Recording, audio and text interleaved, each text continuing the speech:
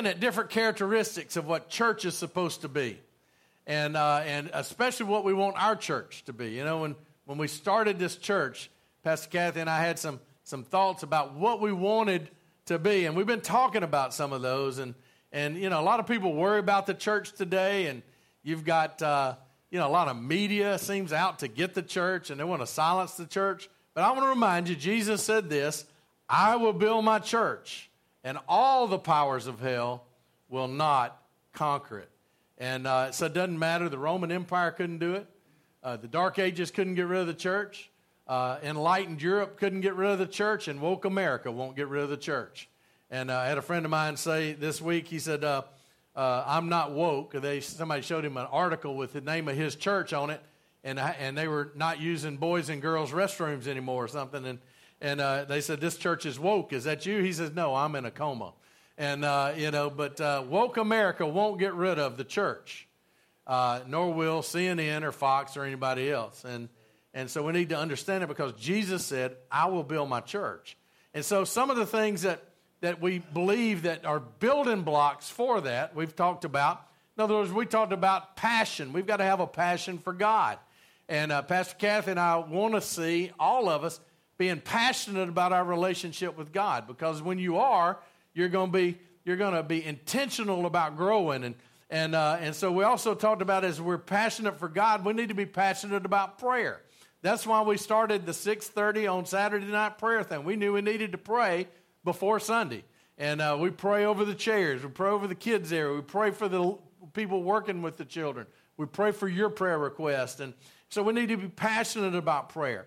We talked about we need to be passionate about praise and worship. We're going to have another rousing time, because y'all starting to settle down, and just, you know, we want to see some, you know, moving, because how many of y'all jump up and down and scream when LSU does well, right? You know, on the way over here, I heard something. They were talking about the decision when Drew Brees made the decision to come to the Saints.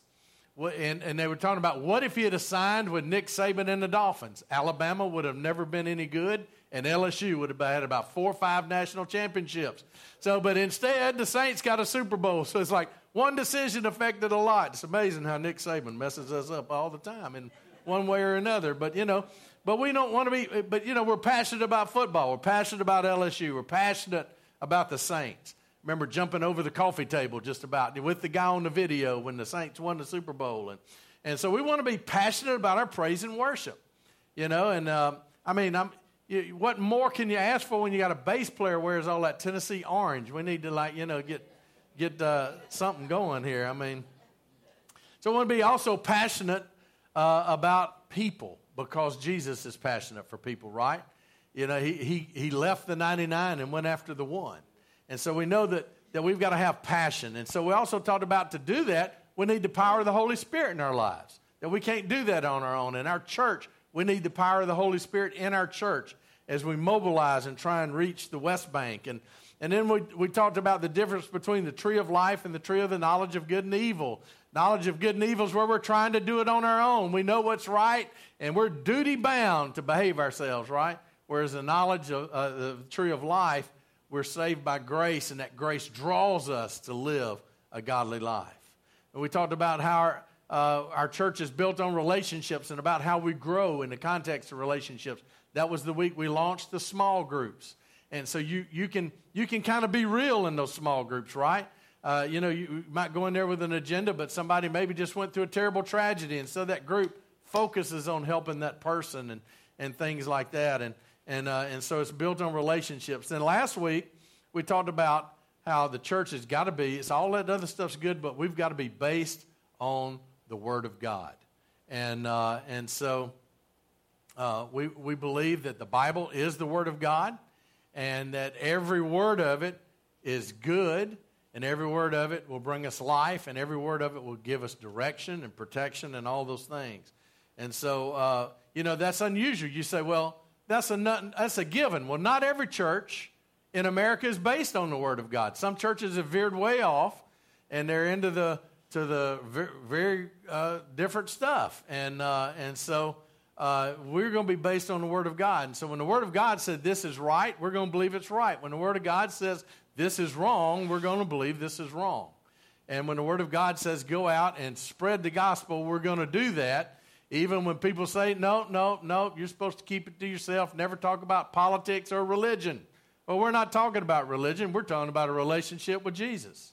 And so we're going to go everywhere, and we're going to tell everybody. And so that's where we've gone. And today, we're going to look at the church exists for everyone else. And I'll explain that. I believe when we live this way, like in Daniel 3, people will notice. It says in Daniel 6:3, it's not on your notes and it's not on the screens. I just threw this in a minute ago. Now, Daniel so distinguished himself among the administrators and the satraps that his exceptional qualities, and by his exceptional qualities, that the king planned to set him over the whole kingdom. Here's what that is. Daniel practiced his faith with excellence.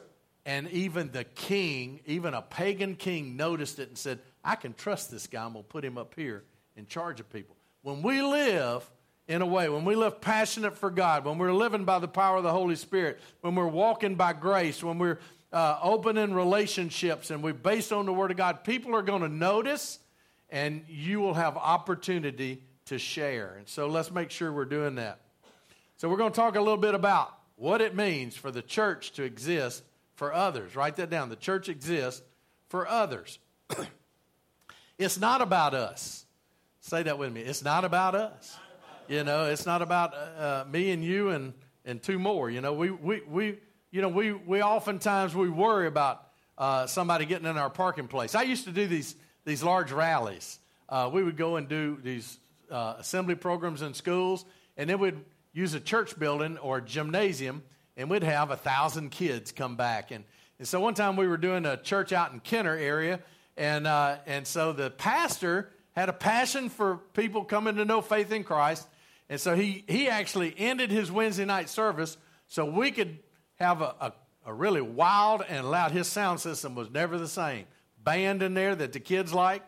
All the adults were outside in the parking lot going, oh, man, but the kids were all loving it. And so then, but wouldn't you know it, somebody didn't get the message. They'd canceled their service.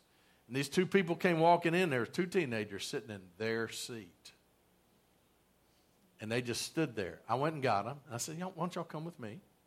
And they didn't want to do that because they didn't know me. But I explained to them what was going on. They didn't like it. They had lost sight of what God wants us to do. You see, it's not about us. We exist for other people. And there's a tension. There's a tension in that. We want to each one of us grow and mature in Christ, but at the same time, we've got to expand and see other people come to faith in Christ. Jesus said, you're the salt of the earth and the light of the world.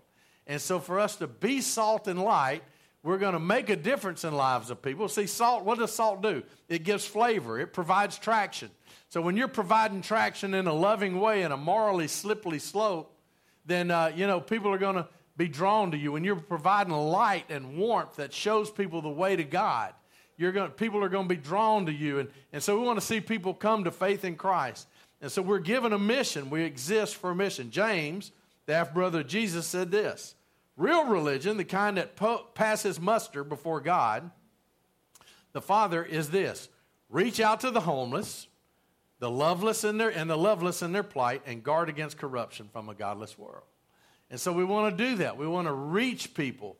That's why we help people. That's why we feed people. That's why we do these things. It's about other people. And it's also why we do outreach events. It's because we want to see people come to faith in Christ. It's why we send food down the street to this little school, because we want those kids to know there's a God that loves them. And in those bags is always material about our church and about the Lord. And so it's about others. Say that with me. It's all about others. It's all about others. Yeah, listen, before you come to faith in Christ, it's about you and reaching you. But once you say, Lord, I'm yours, he's going, now I'm going to put you to work.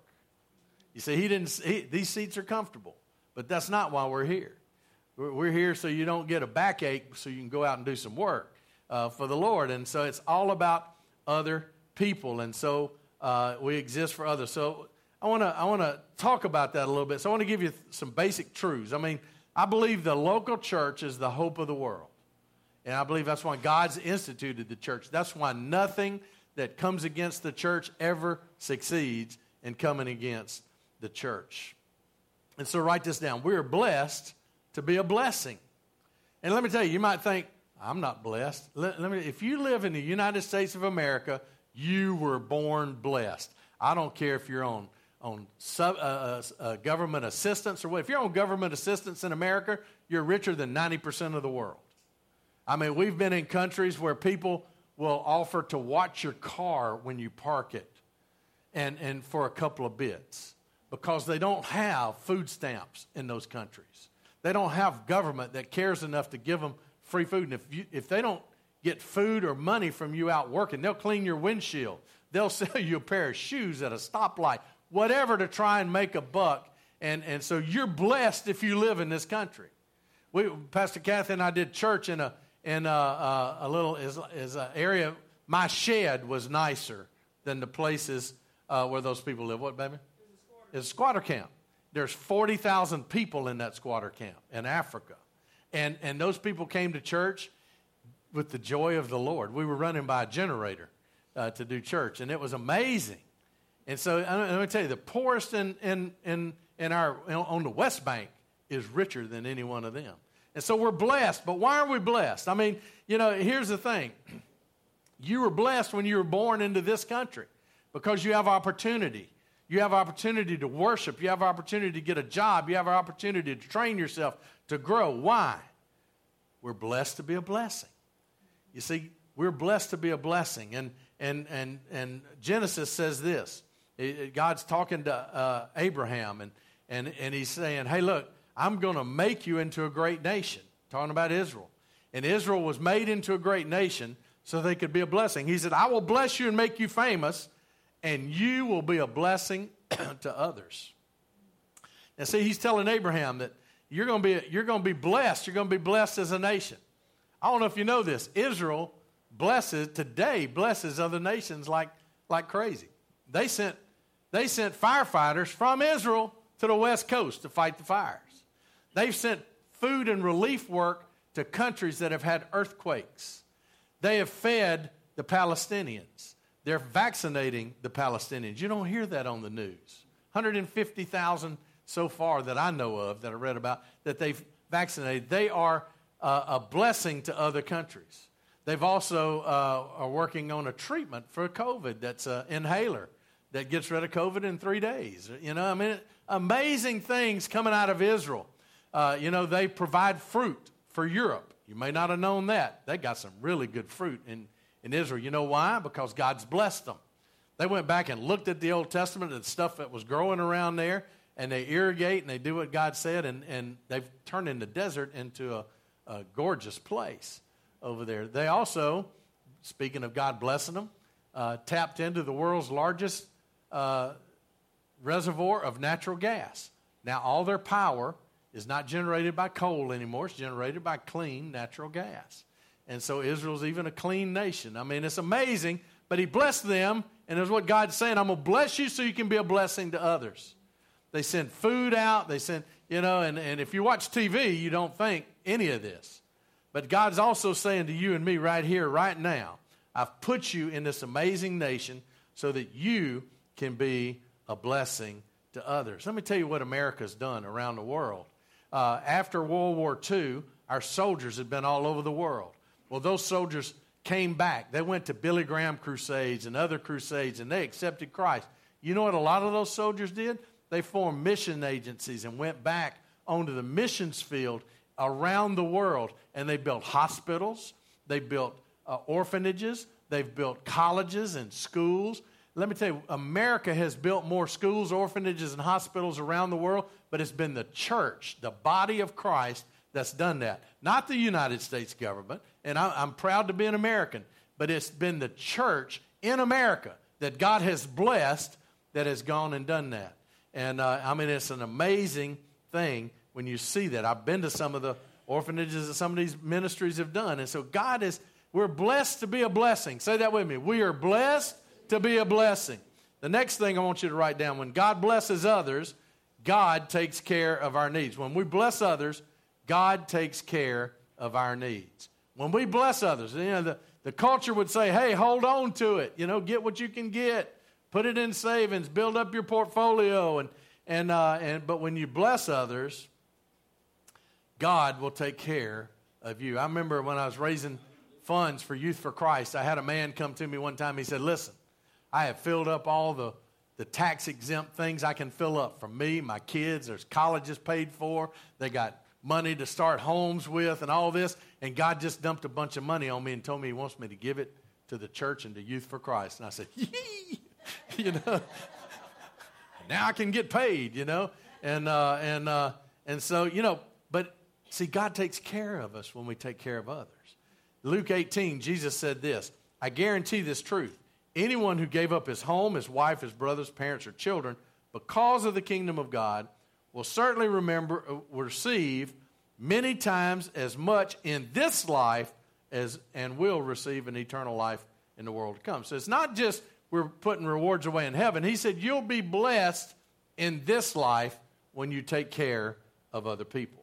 You just take care of other people, and he says, hey, good, look, I'll do that. I remember a girl, and we used to have in a church I was at, and she was in college, and we would. This was a church where, you went to Sunday morning church and Sunday school, Sunday evening Bible study and church, Tuesday night visitation, Wednesday night worship service, and if your Sunday school class did something on Friday, you're supposed to go to that too.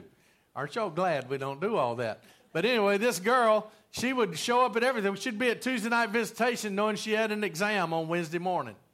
And she said, I believe that God will give me my time back. When I give it to him, I believe God will give me my time back. Now, she cruised through school, great grades, and probably is retired rich from NASA already. I don't know. But God takes care of us, whether you're giving your time, your talent, or your treasure. He gives it back. Look what Jesus said in Luke. He said, give away your life, and you will find life given back. Look at that. Give away your life, and you'll find life given back. In other words, what you give, he's going to give back. And here's how he gives it. He says this. He said, but not merely given back with a bonus and a blessing. Giving, not getting, is the way. Generosity begets generosity. And so you want to be a generous person. And Joseph of Arimathea, when Jesus was crucified on the cross, Joseph gave Jesus his tomb. That was his family tomb. Said, here, you can be buried in this. Gave that. He was generous. And so Mary, Martha, and Lazarus were probably wealthy people. God blesses people so they can be a blessing. And when we bless others, God will take care of our needs. The third thing I want you to write down is the more we are blessed by God, the more he expects us to help other people. The more we're blessed by God, the more he expects us to help others. See, God brings you and I through different experiences so that we can help others through what they're going through. And a verse that I wrote down, it's not on your notes or anything, it's 2 Corinthians 1:4. Just write that reference down. 2 Corinthians 1:4. It says this, he comforts us in all our troubles so that we can comfort others. When they are troubled, we will be able to give them the same comfort God has given us. See, he blesses us to help others, and the more we're blessed, the more he expects us to give to others. So when he brings us through things, he wants us to help other people. Jesus said this, someone who does not know and then does something wrong will be punished only lightly. When somebody's been given much, much is required in return. So we've been given a lot, and God requires a lot of us. That's why we support missions through Convoy of Hope, and that's why we give away a lot of stuff and things. And I remember when I used to do schools, we'd take all kinds of candy, and in the mornings we'd take donuts. And I had a teacher come one time and said, "Hey, look, they're just coming here and stealing your donuts." I said, "You can't steal something I'm giving away." And that's what he's saying here. We're given much, and much is required. And when someone's been entrusted with much, even more will be required. He said he didn't take us through things for us not to use that experience to help other people. I mean, he didn't take you through a divorce for you not to be able to help other people going through a divorce. He didn't take you through the loss of a job for you not to be able to help someone else go through the loss of a job. He didn't take you through the loss of a loved one or a difficult work environment for you not to be able to help others going through those same things. It's just, He didn't do it just to get you through it. He did to get you through it so you can help others through it. Some of you can help other people in ways I cannot because of what you've been through. And we're blessed by God, and He expects us to help other people. So what is it that God wants us to do? What do you think God wants us to do? And you see the section, what God wants you and I to do? Let me read this scripture. Because, like I said earlier, before you give your life to Christ, it's all about you and you coming to faith in Christ. But then, what did Jesus tell all the disciples when He came up on them, when He recruited them? He said, hey, come follow me. I'll make you fishers of men. And so He said, you come follow me. See, once you meet Jesus, now it's come follow me. Let's get to work. And so Colossians says it this way. We proclaim Him, admonishing and teaching everyone with all wisdom, so that we may present everyone perfect in Christ. To this end I labor, struggling with all His energy, which so powerfully works in me. Now look at that. He said we proclaim, admonishing and teaching. We proclaim Him. We're going to look at that. We admonish people or warn people, and we teach people, and so that we can present people perfect or mature in Christ. We want people to grow and be mature in Christ. And he said, to this end, I labor, struggling with all my energy. No, he didn't say my energy. He said his energy. How many of y'all know the power of the Holy Spirit in your life is better than the Energizer Bunny? I mean, it's a whole lot better than what I've got. And so we struggle with all his energy, which so powerfully works in us. So write these down. Here's our marching orders for 2021 for River Church. Number 1, he says, reach them. We've got to reach them. Who's them? Everybody that's not in here. Everybody, that one person I've asked you to invite on Easter.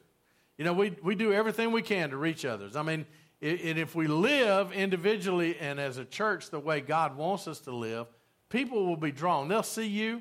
They may see you praying at a table, and it sparks their curiosity. You ask a waitress, we like to pray for people. Is there anything we can pray for you about? That sparks curiosity. As you live your life, God's going to give you opportunities to reach people. And so we've got to reach people. That's why we do outreaches. That's why we talk about reaching out individually. The best form of outreach is one of us talking to somebody we've met or known, and we invite them to be here. And so that's what we do. We can't let this church become a little club. That's not why God put us here. We exist for others because Jesus wants us to reach others. And so, we can't be comfortable until everybody knows Jesus. I mean, I hear people say, come, Lord Jesus, like they want him to come back now. I'm going, no. I still got people I care about that don't know him. I don't want Jesus to end this thing before everybody I know and love knows Jesus. So we're going to reach them. And Jesus told a story about this. He told a story about a man who prepared a great feast. And he invited all sorts of people who had all sorts of excuses not to come. And we know he was talking about the Jews in the nation of Israel at the time. And then the people in the highways and byways are us. But these people came up with all kinds of excuses, like, hey, it's more comfortable at home to watch y'all on Facebook. Or we're busy with kids' activities, and we can't do anything. Or it's too early, 9 o'clock, 10 o'clock's too early. My daughter would say something like that, and, but noon's too early for her on a day off. I used to always, I said, I just want to be a fly on the wall because she was so hard to get up for school when she has to get her boys up for school. It's like, but she did, you do what you got to do. We come up with all kinds of excuses, and it's too early, it's too late. So here's what Jesus said. Go out into the country lanes and behind the hedges and urge anyone you find. That's us. He sent the disciples out after the Gentiles, after everyone else, after they'd rejected, and you get them to come so that the house will be full. Jesus wants the house to be full of people that have come to knowledge of him, who are seeking for him. And so, Israel had denied him, so everything was opened up to us. And that's a good thing, right? And so we want to see people come to faith in Christ. And as long as there's people who need to know Christ, we're going to keep reaching out for people. And so, if we fill this up, we'll go to 3 services or get a bigger building or something like that, But so we want to do that. So the second thing I want you to write down is when people, that reaching out, we're going to tell people God loves them and all that kind of stuff. So what do we do about sin? Number 2 is we warn them. We warn them. Once we reach people, once they come to faith in Christ, we're going to warn them. In Romans, Paul said this, do you show contempt for the riches of his kindness, tolerance, and patience? And here's what I want you to focus on, not realizing God's kindness leads you towards repentance. The kindness of God is what draws people to repentance. I mean, giving people a beat down doesn't make them want to serve the Lord. I mean, I don't need you to tell me what all I'm doing wrong. I know when I'm doing wrong, and so do the people you know. 99% of the people know they're doing something wrong. I can ask guys in the jail when I'm doing a church service, how many of y'all, before you did what you did to come in here, knew you shouldn't have done it? They all raise their hand. You know what I mean? But they do it anyway. And so we want to warn people. And the kindness of God leads people to repentance. And so we want to warn people, and that's why we do small groups. Look what Proverbs says. Solomon, the wisest man in the world, said, "As iron sharpens iron, so a friend sharpens a friend." And in smaller groups, we can sharpen each other. In a small group, might be a ministry team like the worship team. It could be the ushers. It might be the men's small group. You've seen when we've had people come up here for prayer, the men's group gets around each other, the ladies' group. In a small group, you can come in there and say, "Listen, I got issues. I need some help." You don't do that in a big group, but you can do that in a small group of people that you trust. And so we want to sharpen each other. We want to, a friend sharpens a friend, and we can be real. Number 3, we want to teach them. This all comes out of that verse in Colossians I read just a minute ago. We want to teach them, and that's what we do. It's why our style of preaching might be a little different than some places. We want to teach them, but that's also why our men on Tuesdays have been going through a curriculum called Fresh Start. It's just some basic tenets of the Christian faith. And that's why we're doing the small groups. And Wednesdays a little more teaching-oriented and stuff like that. But Paul said this, "Now these are the gifts Christ gave to the church: apostles, prophets, evangelists, pastors, and teachers." Now here's what my responsibility is as a pastor. Pastor Kathy and I, it's our responsibility, is to equip God's people, that's all of y'all, to do whose work? His work, and to build up the church. And so I remember one time we were somewhere, and they were having a discussion about all the stuff Pastor Kathy and I needed to do. Great ideas. And I said this. I said, "Hold up. Pastor Kathy and Pastor Robert got a plate full. So don't be thinking up things for us to do. We do them. We do them." There's a ministry called Celebrate Recovery. And the reason we have a Celebrate Recovery ministry today is there's a guy named John, I can't think of his last name, Baker, went to Rick Warren and said, "I think this would be a good ministry." Here again, coming up to a pastor saying, "This is what we need to do." And Rick Warren said, "That's a great idea, now do it." And we have Celebrate Recovery. And John Baker just passed away a few weeks ago, and so started a great ministry. And so we want to teach them, but we want to prepare each of you to do whatever ministry it is that God has called you to do. He said, "This will continue until we all come into unity in our faith and knowledge of God's Son, so that we will be mature in the Lord." And so we want to be mature so we can do the works that God. See, we're saved by grace. I mean, salvation is free. Nothing you can do to deserve it or earn it. But then God said we're created to do good works. And so he wants us to do those. And number 4 is we want to help you find your full potential. We want to help you find your full potential. And that's why we ask you to volunteer. That's why some of y'all are good greeters. Some of you need to do something else. Some of y'all need to be in the kids' ministry. I didn't hear any amens out of that one.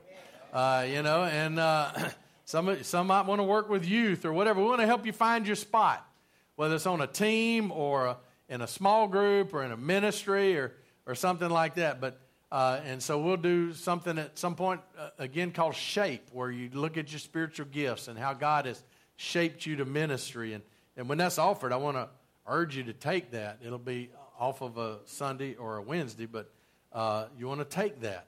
And so because God's created us to do good works, look what Paul said in Ephesians 2.